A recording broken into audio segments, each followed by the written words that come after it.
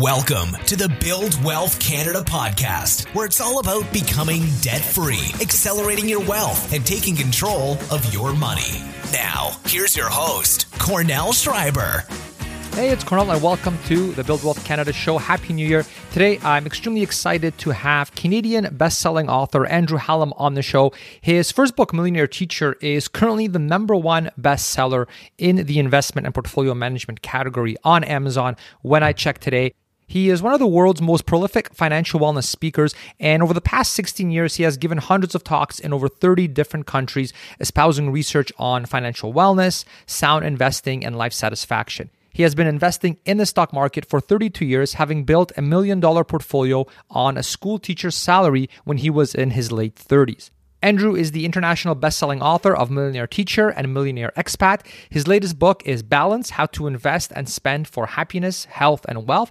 And his book, Balance, just released this past week, so definitely check it out. I found it extremely enjoyable, and I definitely picked up some really good best practices from it. Now, as a financial journalist, Andrew has written for numerous international publications, including investment columns for the Globe and Mail, Canadian Business Magazine, Money Sense, and many more. He's been quoted by Forbes and the Wall Street Journal, and has been a guest on numerous podcasts, radio shows, and television networks, including CNBC. We cover a lot of areas in this interview, but since Andrew achieved financial independence in his 30s, I especially want to ask him how we Canadians can live off our portfolios long-term without depleting them prematurely, while also maximizing the income that we are able to withdraw from them. We discuss what to do when it comes to our withdrawal strategy in different economic environments, and we discuss how one can best use the 4% rule and how we can modify it depending on what happens in the markets. We also talk about one of my favorite topics, variable withdrawal strategies, which help us maximize how much income we can take out of our portfolio every year while not running out of money. And just a quick announcement before the interview, I will be releasing new free guides and resources in the near future on how to optimize your investments, your financial planning, as well as some optimization strategies on how we can all pay as little tax as possible here in Canada. So if you haven't already, I encourage you to go to this podcast webpage, which is buildwealthcanada.ca. Sign up anywhere on the front page, and you'll get exclusive access to all the upcoming guides for free as they get released. So again, to get that for free, just sign up anywhere over at buildwealthcanada.ca and enjoy the free content. And now let's get into the interview. All right, Andrew, welcome to the show. Thanks for the invite, Cornell. I really appreciate it. So for anybody that hasn't read your books or is hearing about you for the first time, can you tell us a bit about yourself, especially when it comes to the world of investing, financial planning, and retirement? I was really fortunate when I was going to university. I had a summer job where I was working at a bus depot, and I met a mechanic there who happened to be a millionaire. So I was 19 years old, and he told me, look, if you become financially literate, you don't necessarily have to make loads of money. You can do a career that you enjoy doing and let your money work for you. So I started learning about money when I was about 19. That's when I started to invest. I became a school teacher. And so I taught high school English. But as I was learning, I was reading all kinds of personal finance books and academic studies relating to finance as well. I started to write about it. Like I wanted to be able to share it. So I started writing for magazines like Money Sense. So here I was working by day. I was teaching English, high school English. And by night, I was putting these articles together, which I just absolutely loved. And then in 2002, I decided to take a year off teaching. It was a deferred salary leave, which essentially gave me a year away from my job. And at the end of that year, the job was promised me upon my return. So I chose to just travel. I wanted to see as much of the world as I could in that year. And instead of going back to Vancouver Island to go back to the same school. And this was totally unplanned. Like I really planned to go back to that same school. I ended up getting an opportunity to teach high school English at Singapore American School. And so the principal of the school that I was at on Vancouver Island ended up getting a job there the year before, sent me an email, and he said, this place is great.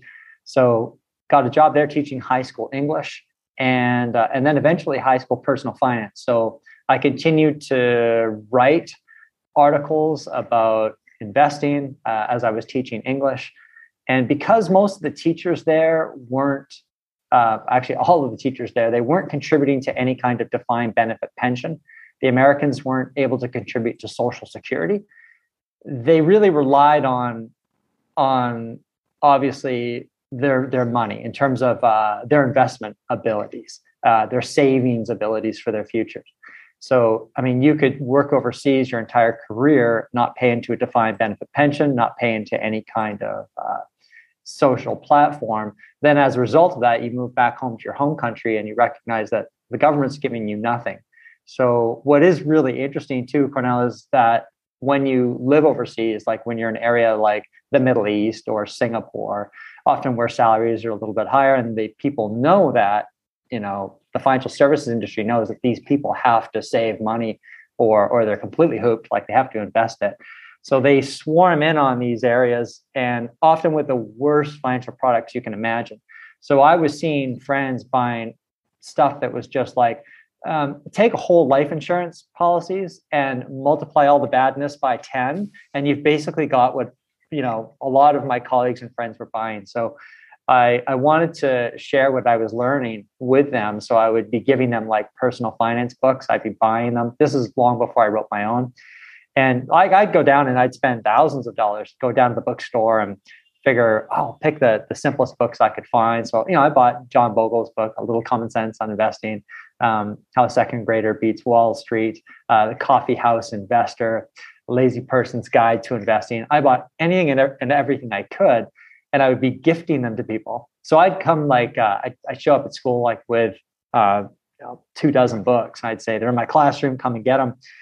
And people were really happy about that. And then I'd bring people to my classroom and we do these like book talks. And I'd ask people like, so did you guys understand the books? And everybody said, yeah, totally understood them. So then as a teacher, I started asking questions, like just to see like, how much do they understand? And it didn't take long, Cornell, before, and these were smart people, obviously, but it didn't take long before I realized in most personal finance books, there's jargon that's used that the average person just doesn't understand. And so eventually, they started saying to me, because I guess in one sense, I was putting them on the spot by asking them questions. And eventually, a lot of them said, well, there's this part we don't really understand, or there's this we don't understand. And so I was a bit frustrated because I picked the simplest books that I could. And I spoke to Ian McGugan, who was the editor of Money Sense at the time. And I said, Ian, I've spent like $4,000 on books for my colleagues, just gifting them out, and they don't understand them. I mean, yeah, they get the gist of it, but there were just things that I thought were really important that they didn't get. And so Ian said to me, well, you've got one option, like write your own book and use those people that have never read a personal finance book before as your gauge as you build the book, which I thought was a great idea. Super humbling, because here I was, I'd been writing finance magazine store. I'm a teacher, so I think, I'm going to be able to explain things well. I write for, writing for Money Sense magazine. But when you look at the readership of something like Money Sense magazine, for example, they tend to be people, and same with the business section of the Globe and Mail, they tend to be people who already have an interest in finance. So you give that stuff to the average college-educated person who hasn't had any exposure to investing or to the stock market, and there'll be a lot of terms that they just don't understand, like a 100% equity portfolio. Well, what the heck is that, right? Like a lot of people don't get that. Or like to earn the market's return, or just the idea of trying to beat the market. These were terms that people stumbled upon. Like even with John Bogle's book, Little Book of Common Sense Investing, in the very first page, he said a lot of people feel that their purpose is to try to beat the market. Mm-hmm. The average person doesn't know what that is. Like, what does that mean? That was the very first page. So I found myself like, okay, I've got to try to write something that people will, I think, maybe understand a little bit better. So that's what I did when I wrote the book Millionaire Teacher. So I did the first edition of that in 2011, and then the second edition of that in 2017. And then to create something that was specific for expatriates. So this is what we generally call people who are living outside their home countries. I would get these emails, or people on my blog, they'd send me a message and they'd say things like, I'm British and I live in Cairo. How do I build a portfolio of index funds? And I realized, okay, now this is an entirely different thing. So I wrote a couple of books for expatriates, specifically showing them also how to build portfolios of index funds. And then my wife wanted a break in 2014. So she wanted to take like a year off. And so we figured, well, we'll do that. But 1 year led to 2, which led to 3, which has led to 7 or 8 now. So we are, I guess, officially globally nomadic. So we travel. I still write personal finance articles. I write a weekly column for a firm called Asset Builder. And I sell the same story to a brokerage in Luxembourg called Swiss Quote. I write monthly, about once a month for the Globe and Mail. And the speaking requests started to really build up, especially during this sort of last 8 years that we were traveling. So we've been doing a lot of traveling to other countries, speaking at corporations, speaking at banks, insurance companies, and international schools, showing people how to effectively build a low-cost portfolios of ETFs and give them a broader sense of how much they might need for retirement and how to think holistically about money. Mm-hmm. That's awesome. Yeah. In your book, I was mentioning this before we went online, Millionaire Teacher I remember when I was first getting started investing years ago, that was one book that I kept coming in contact with and having recommended to me over and over and over again by people that I trust. And so I was like, okay, clearly this has got to be on my short list. I've got to read this along with other, because I did a similar thing to you where I kind of found all the books I could that I, heard are good from reputable sources. And I read them, right? And then yours kept coming up over and over again. And at first I was kind of reluctant to read it, to be honest, because it's called Millionaire Teacher. So I was like, oh, is this one of those like get rich quick, I'm going to teach you how to be a millionaire kind of books. So like, I don't want that. I want to learn about investing. And then I started reading it and I was like, oh no, because Andrew is actually a teacher. And so that's why he, Millionaire Teacher. And then, yeah, I read that book so quickly. I was so into it. And it became kind of one of the staples now that when someone asks me what books do I recommend, I mean, it's always mentioned in that conversation every single time. So yeah, definitely, I appreciate your contribution to sort of, in my case, Canadians, because that's who this audience is, but also, people from around the world that I think it's applicable to. On a kind of a side note, you mentioned the terms and how there's these terms that we kind of being in the space maybe take for granted that people know what they are. And you mentioned some of them people don't actually know. One thing that I'm kind of curious to get your take on is the definitions of defined benefit pension plans and defined contribution pension plans. In your experience, do people actually know the difference between the two? Because sometimes someone asks me a question and I start answering it. And when I mention like, oh, what kind of pension do you have at work, if at all, I almost get the sense like they're not like, they don't actually know, but they just don't want to tell me because, and I feel like I'm assuming because I'm like, oh, of course, everyone knows what kind of pension they have.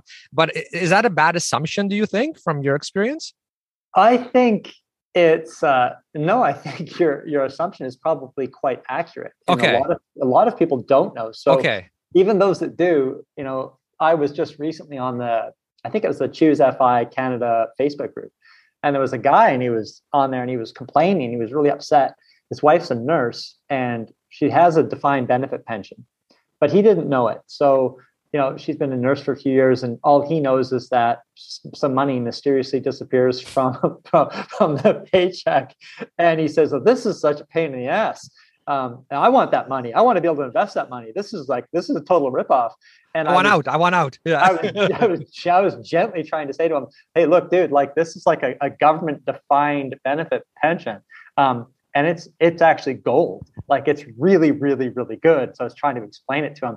And I suspect that if he didn't know what it was, his wife may not have known either. There was a friend of ours, and this is an extreme case. So, I mean, there are going to be people listening here who are government workers and teachers, and they're like, well, of course we know what our defined benefit pension is.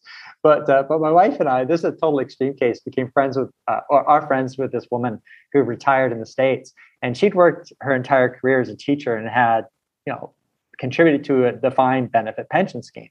And her state had a really good, solid one. It was like, paid something like 80% of her average income over the past 5 years, indexed to inflation. So when she retires, she's pretty much set, right? And this is going to sound really crazy, but she didn't even know that she had it.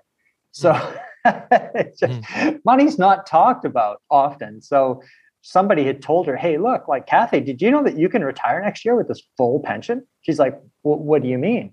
Wow. She didn't even know. And I know you're going to have listeners who are listening to this going, well, how crazy is Kathy? But if there's Kathy out there, there are probably loads of other Bill, Tony, and Bobs out there too, who likewise are in either that situation or perhaps not really understanding the difference, as you say, between a defined contribution pension, whereby essentially money that you are contributing and it's more or less investment related, like you will get this pot at the end of the day, versus defined benefit pension, where you are going to be getting virtually, based on a calculation, a set amount of monthly income upon a certain date for your future in perpetuity, as long as you live and or your spouse lives, depending on what package you end up choosing. Mm-hmm.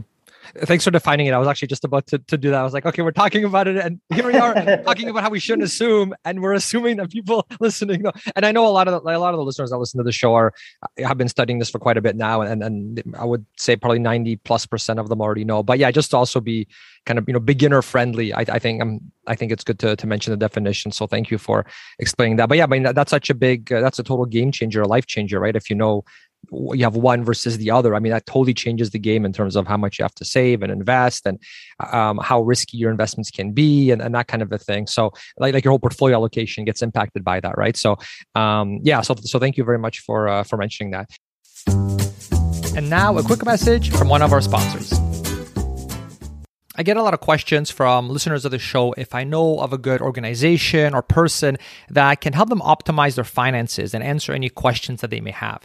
I spent a lot of time researching on who I can actually wholeheartedly recommend and use myself when it comes to financial coaching. And as you know, there is a lot of conflict of interest here in Canada, where you can easily fall into the trap of going with a financial planner or financial advisor, thinking that they have your best interest at heart, but really they're just trying to persuade you to buy some expensive investment product from them so that they can earn their hefty commission. So the organization that I personally use and recommend for coaching and financial optimization is called Enriched Academy. They are as legitimate as it gets. They actually coach Canadian police officers and have actually been implemented by the government of Alberta to be in their schools teaching financial literacy. And they're already in over 400 schools and colleges as well. So what's really neat is that their students, like myself, actually track the results of the coaching. And so to date, on average, the Canadians that they've coached have increased their passive income by over $2,000, have increased their net worth by over $44,000, increased their credit score by 25 points so you can get better rates on mortgages and loans, and reduce their advisor fees by 1.25% on average. And as you know, if you've listened to past episodes, that 1.25% savings can easily save you tens of thousands of dollars in unnecessary investment fees over your investment lifetime. Now, they don't sell any investment products, so they are totally unbiased, which is a key reason why I decided to take part in their coaching myself, as their advice is 100% geared towards benefiting you as opposed to trying to earn some commission on the side. So the special page that they set up for Build Wealth Canada listeners to get a free one-on-one live assessment call is over at buildwealthcanada.ca/enriched. That's buildwealthcanada.ca/enriched. Give it a shot. It's free and there's no obligation or anything like that if you try them and don't think it's a good fit. Now, I was skeptical at first because I've already been optimizing my finances for many, many years and applying what I've learned from the different guests that I've had on this podcast. But even after just one coaching session, my coach Alana was already able to find some optimizations that I could implement. So definitely give it a shot. They made it as risk-free as possible with the free assessment call. And they also have a really generous refund policy if you do decide to actually sign up for paid coaching. And so that link again for the free assessment call is buildwealthcanada.ca/enriched. And now back to the show. Now, so you're someone that has achieved financial independence many years ago and has had to learn how to live off your portfolio indefinitely in a sustainable fashion. So just to set the groundwork, and for somebody that hasn't read your books before, can you tell us what kind of investments your portfolio consists of that has allowed you to do this and retire early? Well, I guess to back up, first of all, I actually don't live on my investments. Okay. And so when we when we ended up quitting our jobs, it was meant to be just for a year, and we figured we'd go back to teaching because we really liked that. Like I loved it. It didn't feel like it was work for me. It just felt like fun. And my wife said, let's take this break. But we were financially independent. And I suppose, by definition, in terms of people looking at FI, I guess I was FI by my mid 30s, but I didn't really have a sense of like, oh, I want to quit my job. Because to me, it was just a lot of fun. So I continue to earn income. So as I mentioned, I write for Asset Builder. And then with my speaking, there's added income associated with that. There are book royalties. So I haven't actually had to look at the portfolio from that practical sense of how much can I actually withdraw each year. I mean, obviously, it's really nice knowing that I don't have to earn any of this income, and I could live on actually a fairly small percentage of the portfolio. So, but I do like the 4% rule. I do like it. I know that it is really interesting when we're looking at studies. And so those of you who aren't aware of the 4% rule, essentially what it indicates is back-tested studies suggest that you can withdraw an inflation-adjusted 4% from your portfolio each year, giving you the highest statistical odds of not running out of money during a 30-year retirement. So for example, let's say you have $100,000. In your first year of retirement, you could withdraw 4% of that, which equals $4,000. So really, that's what your $100,000 portfolio is worth. It's worth $4,000. In year two, the idea is you look at what was inflation. Let's say inflation was 2% that year. You would then withdraw 2% more than $4,000. So I don't have a calculator here, so I'll make it up. Let's assume it's $4,105. And so you continue to do that, giving yourself an inflation-adjusted return, or sort of an inflation-adjusted withdrawal, such that you can live on that. So that's generally the idea of it. Now, you mentioned a 30-year time frame, which is, I guess, the big criticism of it, in particular for early retirees. Like you mentioned, you were FI in your 30s. For us, it was the same kind of thing. So is there a certain process or variation or other withdrawal strategy that you think is more suitable for those that are early retired? That doesn't necessarily have to be someone in the 30s, like anything non-traditional retirement age. So I don't know, maybe something like under 50 or under 60. Do you have any thoughts on that? Yeah, I have had thoughts on that. One thing, I guess, just to look at something, to me, what's really interesting is, you'll look at all kinds of studies that will be saying, oh, the 4% rule, it's outdated, so maybe it's 3.3%, or we suggest it's 3%, or whatever it is. Actually, the biggest risk of the 4% rule is actually dying with too much money. Right. So even when you look at someone retiring earlier, someone having more than a 30-year retirement, even when you look at someone withdrawing inflation-adjusted 4% and not adjusting that at all, even when you do all of those things, odds are actually better that you'll die with more money than you initially retired with than the odds that you'll actually run out. So what they do, and they say it doesn't work, what they're doing is they're looking at something like, say, Monte Carlo scenario, and they're working at worst case scenarios too, where they're combining all of these worst case scenarios and saying, oh, actually, if we had inflation like we had in the 1970s, and then we retired on the eve of a market crash like we had in 1973, and someone withdrew an inflation-adjusted 4%, that money would have run out here after 28 years instead of it lasting the full 30 years. Or they're looking at, say, bringing in a 1929 like crash with high inflation after that. So there are a couple of interesting things here. Now, people say, well, it doesn't work anymore. What they're doing is they're looking at the worst case scenario.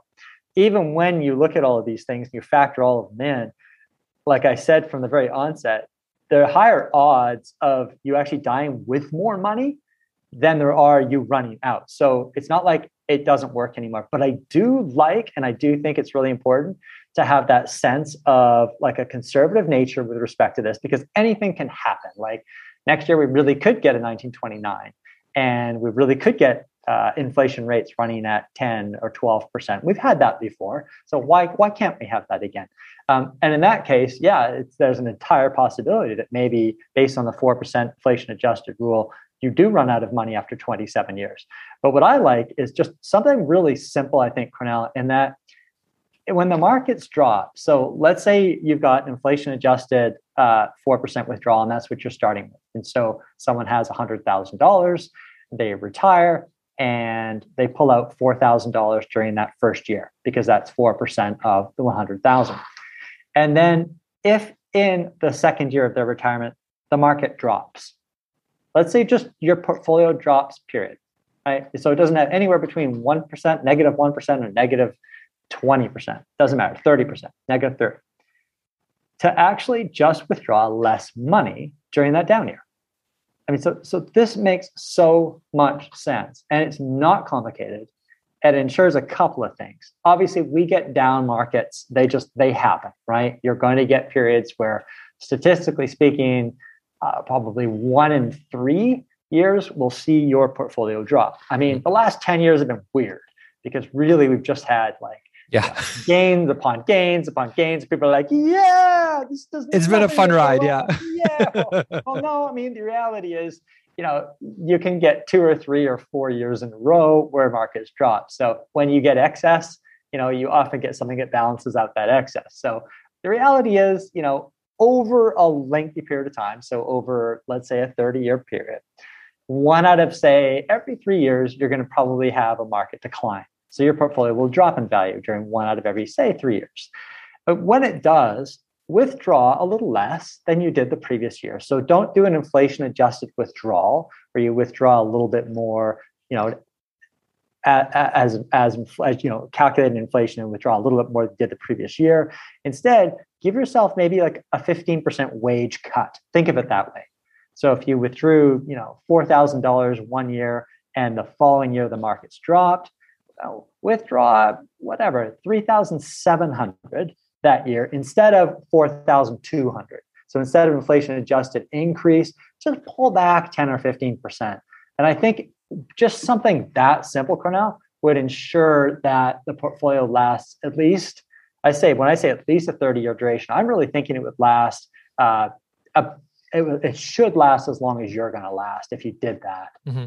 And you're saying even if you're doing let's say you're doing a 60-year retirement instead of a traditional 30, it sounds like you would still recommend that approach in that scenario as well. Just you have to be willing to pull those different levers, one of which, for example, spend less. And then there's other levers you can pull as well, right? Like move to a lower cost of living country, maybe do a little side income, things like that, right? Is that kind of the approach you take in order to be able to weather those storms, those, let's say, 30% drop storms? Yeah, it could be. I mean, it doesn't even have to be as dramatic as moving to another country, because I think most people are going to be able to have enough wiggle room to give themselves a 15% pay cut. Right. And stay where they are. And if you're that on the edge, that's not a good thing. Right. So most people should be able to take a 10 or 15% of wage cut and then still be able to survive. So, but some of the other things you talked about, if you are a bit more, you want to be more mobile and you really decide, you know what?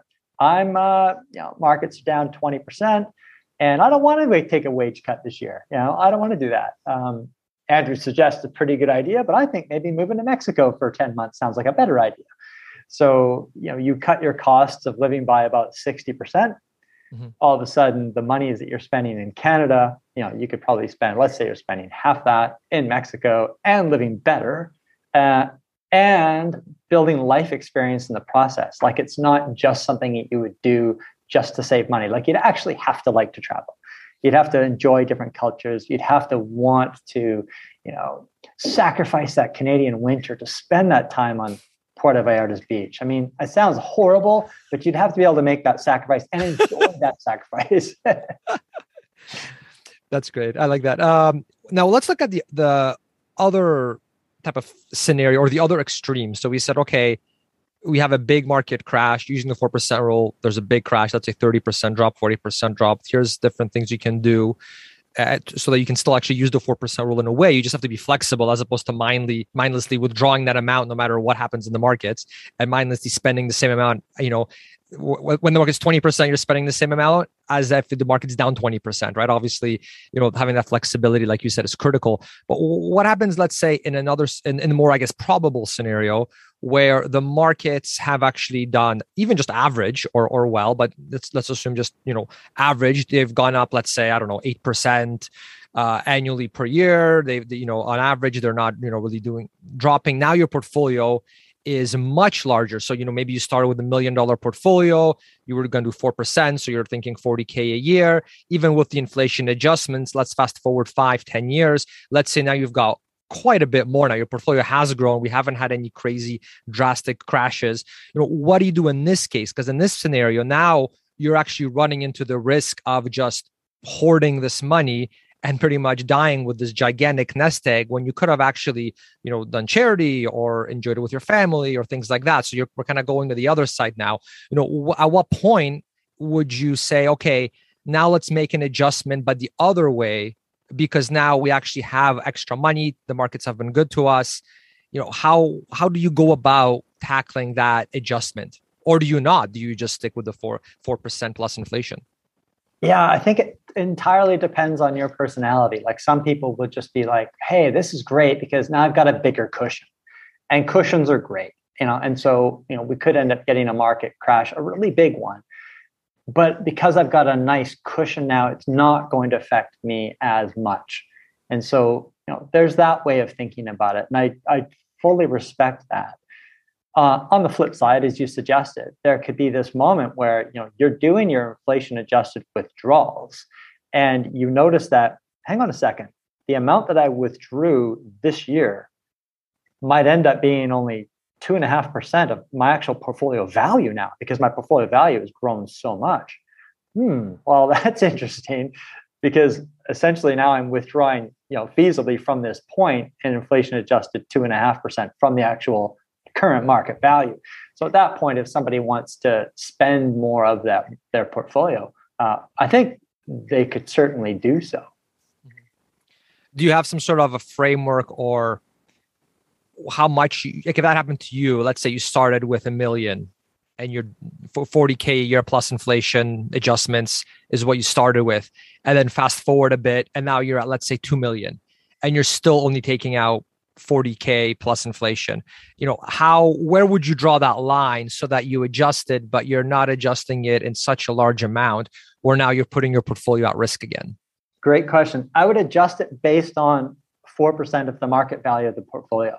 Okay. And then go, okay, because it makes sense, doesn't it? So let's say you start out with $1 million and you're withdrawing $40,000 a year, and you're doing that adjustments for inflation associated with that. So now you're after several years, you're at the point where maybe you're withdrawing 48 grand in a given year. And your portfolio though has risen to $2 million. Well, if you're taking out $48,000 from a $2 million portfolio, you're only withdrawing what is that? 2.4%. Mm. So it's like, okay, well, let's actually make an adjustment here and say, reframe this based on 4%, I should be able to withdraw $80,000 from this portfolio's value. So now your portfolio is worth $2 grand. You could theoretically give yourself a really big raise up to that 4% threshold. And again, that will really only happen if the markets really, really fly. But that's exactly what would have happened for anyone who retired in 2010, 11, 12, 13, 14, 15. That's exactly what would have happened, because markets have gone gangbusters since then.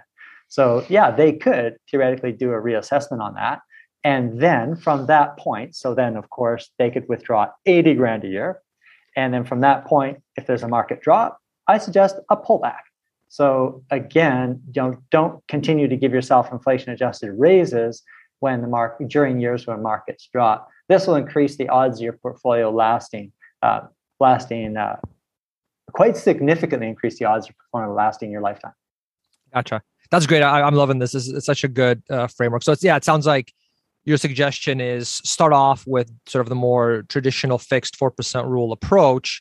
And then if the markets actually do quite well, your portfolio is now bigger, switch to a variable percentage approach, where it's a percentage of your actual portfolio, not based on that amount that you did, let's say 10 years ago or 5 years ago or whatever the case may be. So now it's that percent times whatever your portfolio is, let's say at the beginning of the year, as opposed to, that 10 years ago, what 4% was of your portfolio value, and then just being willing to pull back and I guess not inflating your lifestyle to such an extreme where now you're like, oh, I need this 80,000 now. It's like, well, hold on. You need to be willing to pull back. Is that pretty much what you're saying? That I understand that okay?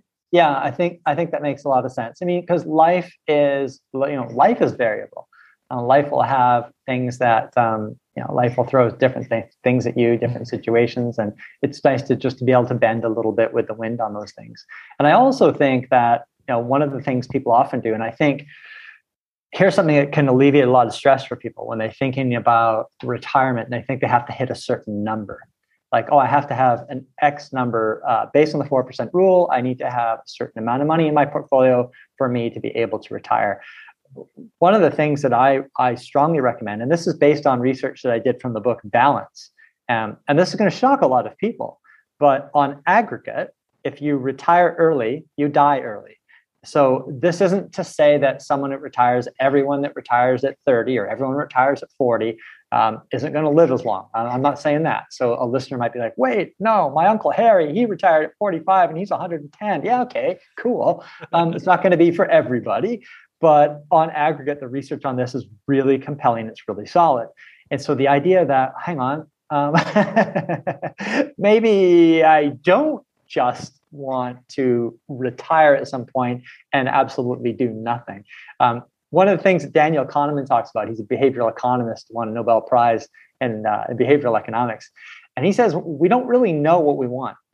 And that's kind of weird. Like, we don't know what will give us life satisfaction in the future. We're a little bit like little kids. Like, Cornell, if some adult asked you and me, and we were kids, you and I, whatever, we're not the same age, but say we were, and they're like, hey, Andrew, Cornell, I got this deal for you. Do you guys like chocolate? And we'd be like, yeah, we like chocolate. How about this?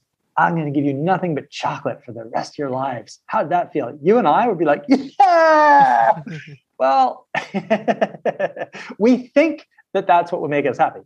I'm guessing, Cornell, you'd be the same as me, right? You like at 6 years old, you'd be like, yeah, I want chocolate. Oh, for sure. I'm all in. Yeah. I'm all in. But yeah. But, I make this analogy, but the reality is true in that, according to what Daniel Kahneman says, that we don't really know what will make us happy. So the idea of early retirement or the idea of retirement period, we think that's what makes us happy, but it actually ends up stripping us of purpose. So when you look at people who've experienced FI or who had early FI, and it doesn't matter who they are, what will happen, what you'll find with them is that they will continue to work in some capacity, but a different capacity. So that's the coolest thing about FI is that if you have a job you don't like and you're financially independent, basically you've got your FU size of your portfolio where you can say to your boss, I'm done. I'm sorry, I'm not doing that. And you can choose to do something that you like to do just on a part-time basis.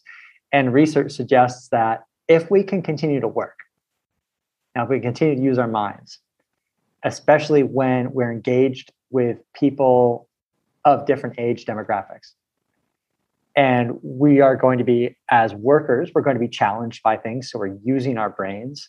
The research suggests that things like dementia and Alzheimer's are to an extent warded off. So they can actually fight off things like, and obviously there's a genetic component. So I'm not saying that everyone who works a really long time and uses their brain, they're not going to get dementia. But the evidence on this is really compelling on aggregate. We end up living longer and we end up more satisfied with our lives if we continue to do something. So what I like about this, Cornell, is it alleviates a lot of the financial stress that people associate with hitting their number, like hitting my financial number, whereby at that stage, I have to live on my portfolio, or I want to live on my portfolio, and I'm just going to live this blissful life where I'm not going to be working any longer. That's sort of, for most people, that's actually quite false, because we do need to keep, it's important that we need to keep engaged and need to keep using our brain. And when we are earning a little bit of money, So whatever it is that we're enjoying, even if it's just like $15,000 a year, you're earning $15,000 a year working part-time, doing something super cool that you love to do. To give you the equivalent cash flow of $15,000, you need something like an extra $380,000 in your investment portfolio based on the 4% rule to give you that 15 grand. Like that's just top of the head math, but it's probably fairly close. So I think the idea, and I did talk about this in my last chapter with my book Balance, is the idea of fully retiring is a bit like eating chocolate every single day. Eventually it'll get a little bit old. It's not generally good for us, much like chocolate every single day isn't good for us. Yet when we're striving for it, just like when we were kids and we were presented with that analogy of the chocolate, back to what Daniel Kahneman says, we actually don't know what will make us happy or content in the future. So looking at the science of it, I think is pretty important. Yeah, that's pretty smart. That seems to be the most common mistake I see early retirees do in the FIRE movement. Like I'm one of them. We hit our FIRE number in our early 30s. You did as well, and other people that I speak to who also did the whole retiring in their 30s piece. Every single one of them that I've talked to now do some sort of productive work, but it's on their own terms, and it's by someone looking from the outside, it could be seen as work, and I'm using air quotes here, but to them, you do it because it actually gives you happiness, fulfillment, growth, creative growth, intellectual growth. Like it checks so many buckets. At least I personally found this in my own scenario, in terms of just satisfaction and happiness and fulfillment. Like I listeners of the show know I lasted basically 6 months in a full retirement, and I couldn't do it anymore. It felt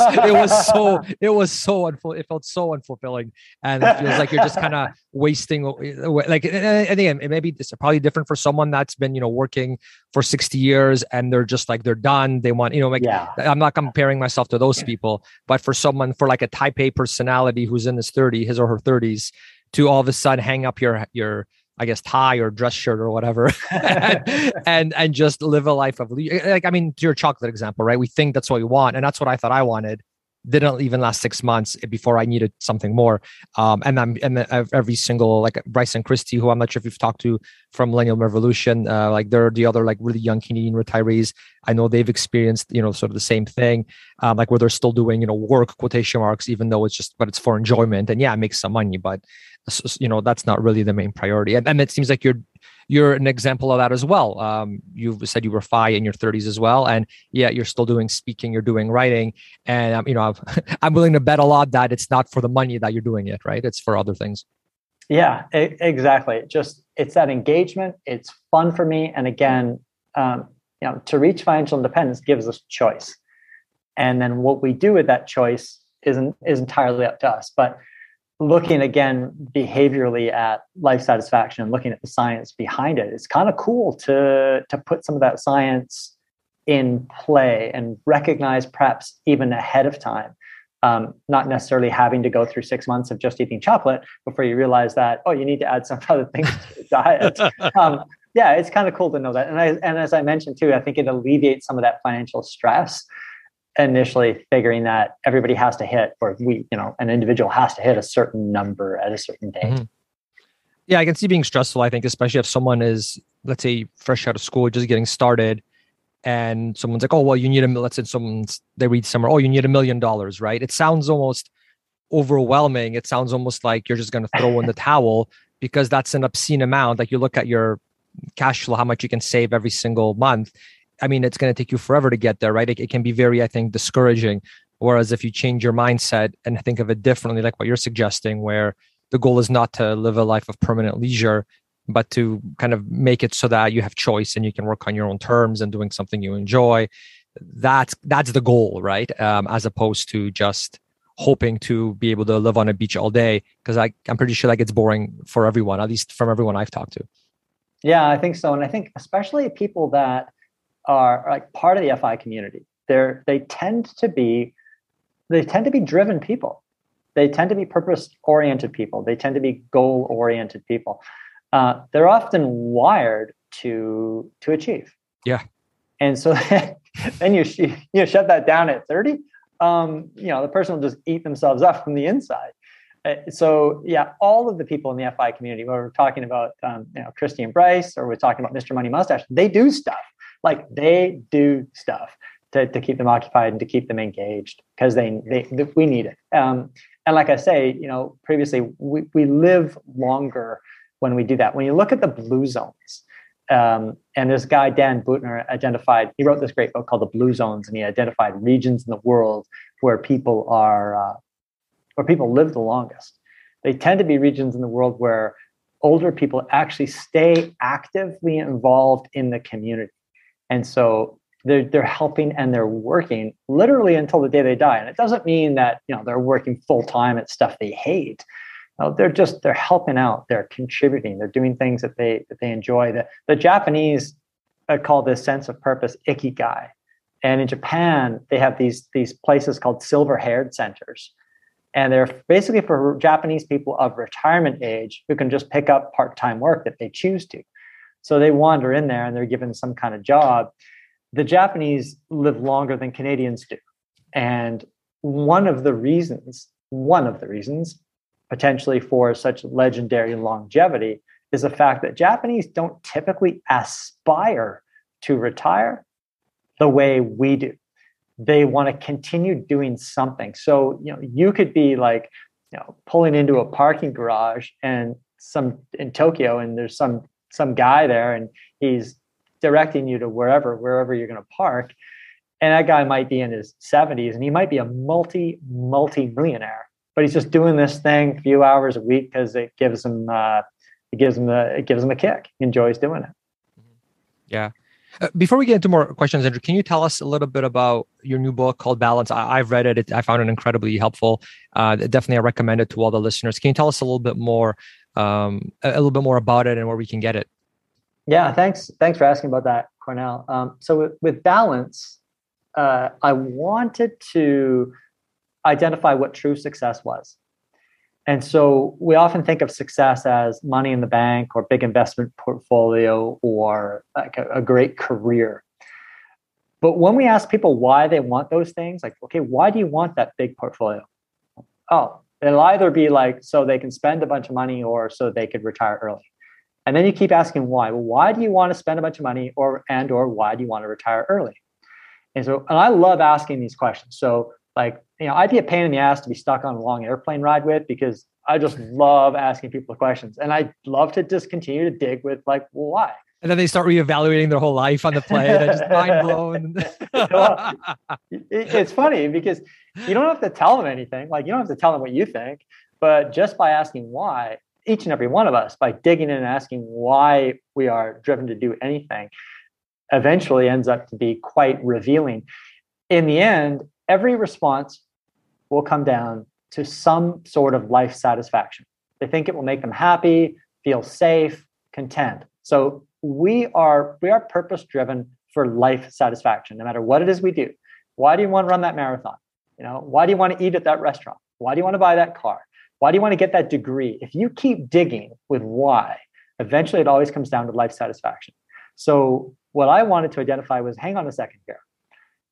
If life satisfaction truly is the end goal, then life satisfaction is success. That's what success is. So how do we maximize life satisfaction? So in the book Balance, I broke it down into 4 categories. Life satisfaction involves having enough money. It involves having good relationships.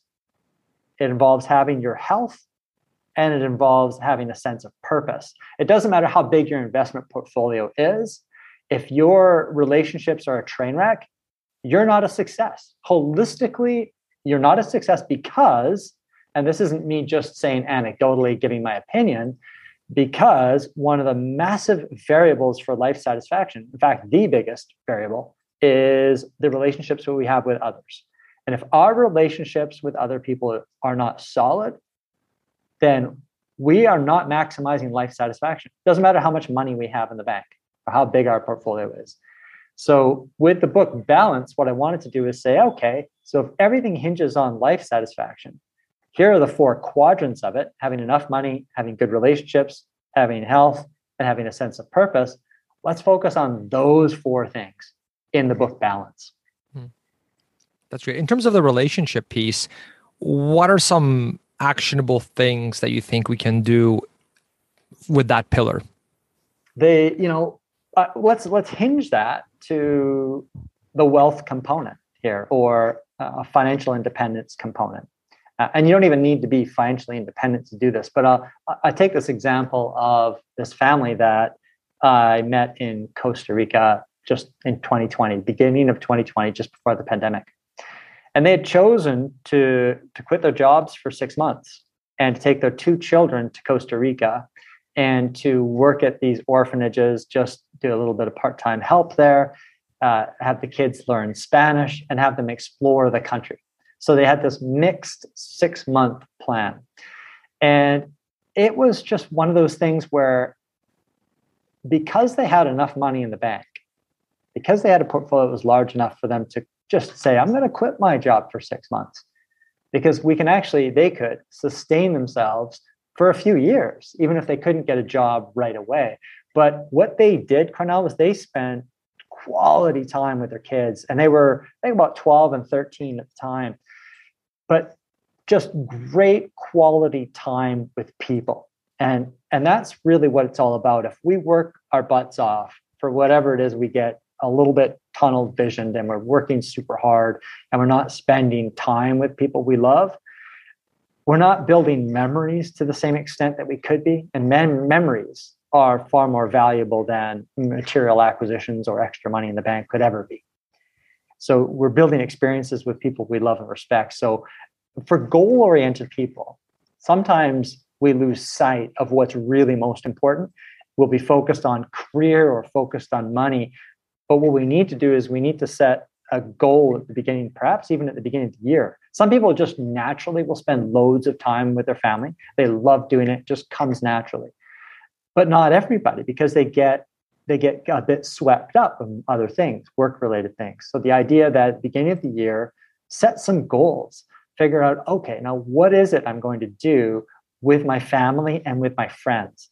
And let's set like SMART goals, like you would with a business, like something that's specific, that you can measure, that's specific based on a time period, and set those goals and then fulfill them. Because that Harvard is an 8-decade-long study. It's a Harvard study of adult development, and it suggests that they studied these people for 8 decades. And they studied their families. And then they added another inner city Boston group to the study. And they found relationships are true keys to life satisfaction and longevity.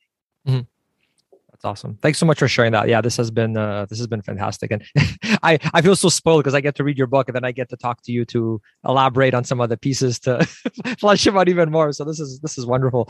So thank you so much, Andrew.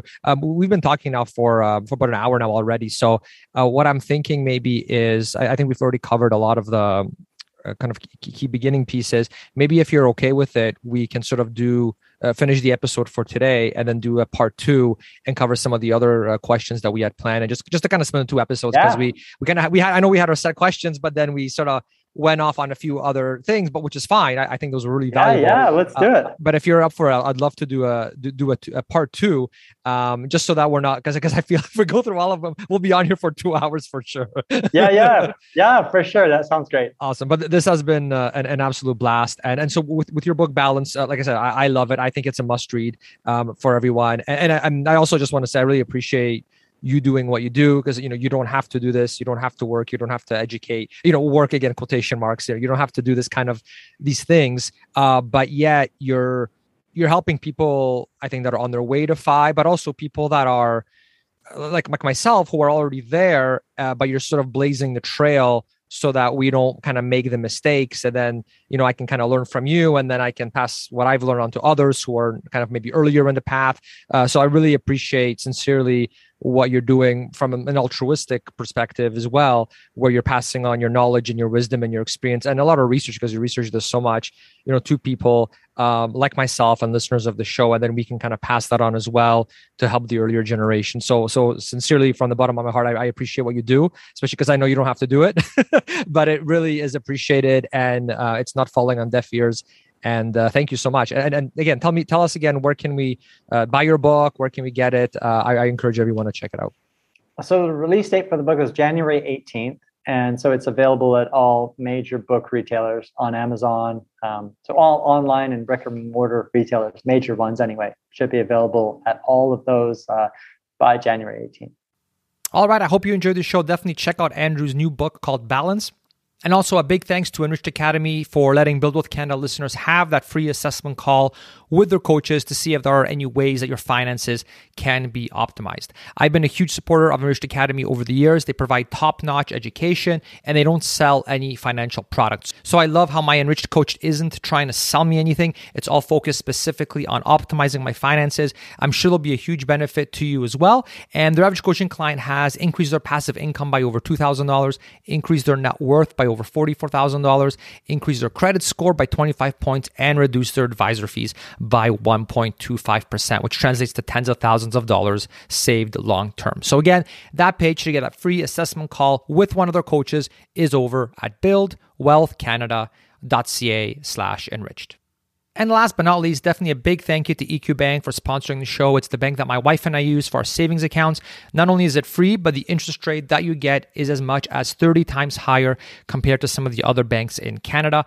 And it's not some temporary promotional rate either. I've been with them for years and found that they constantly adjust their rate to consistently have one of the highest rates in Canada. And if you're going to check them out, please go through my link as it really helps support the show. And that link is buildwealthcanada.ca/EQ. That's buildwealthcanada.ca/the letter E and the letter Q.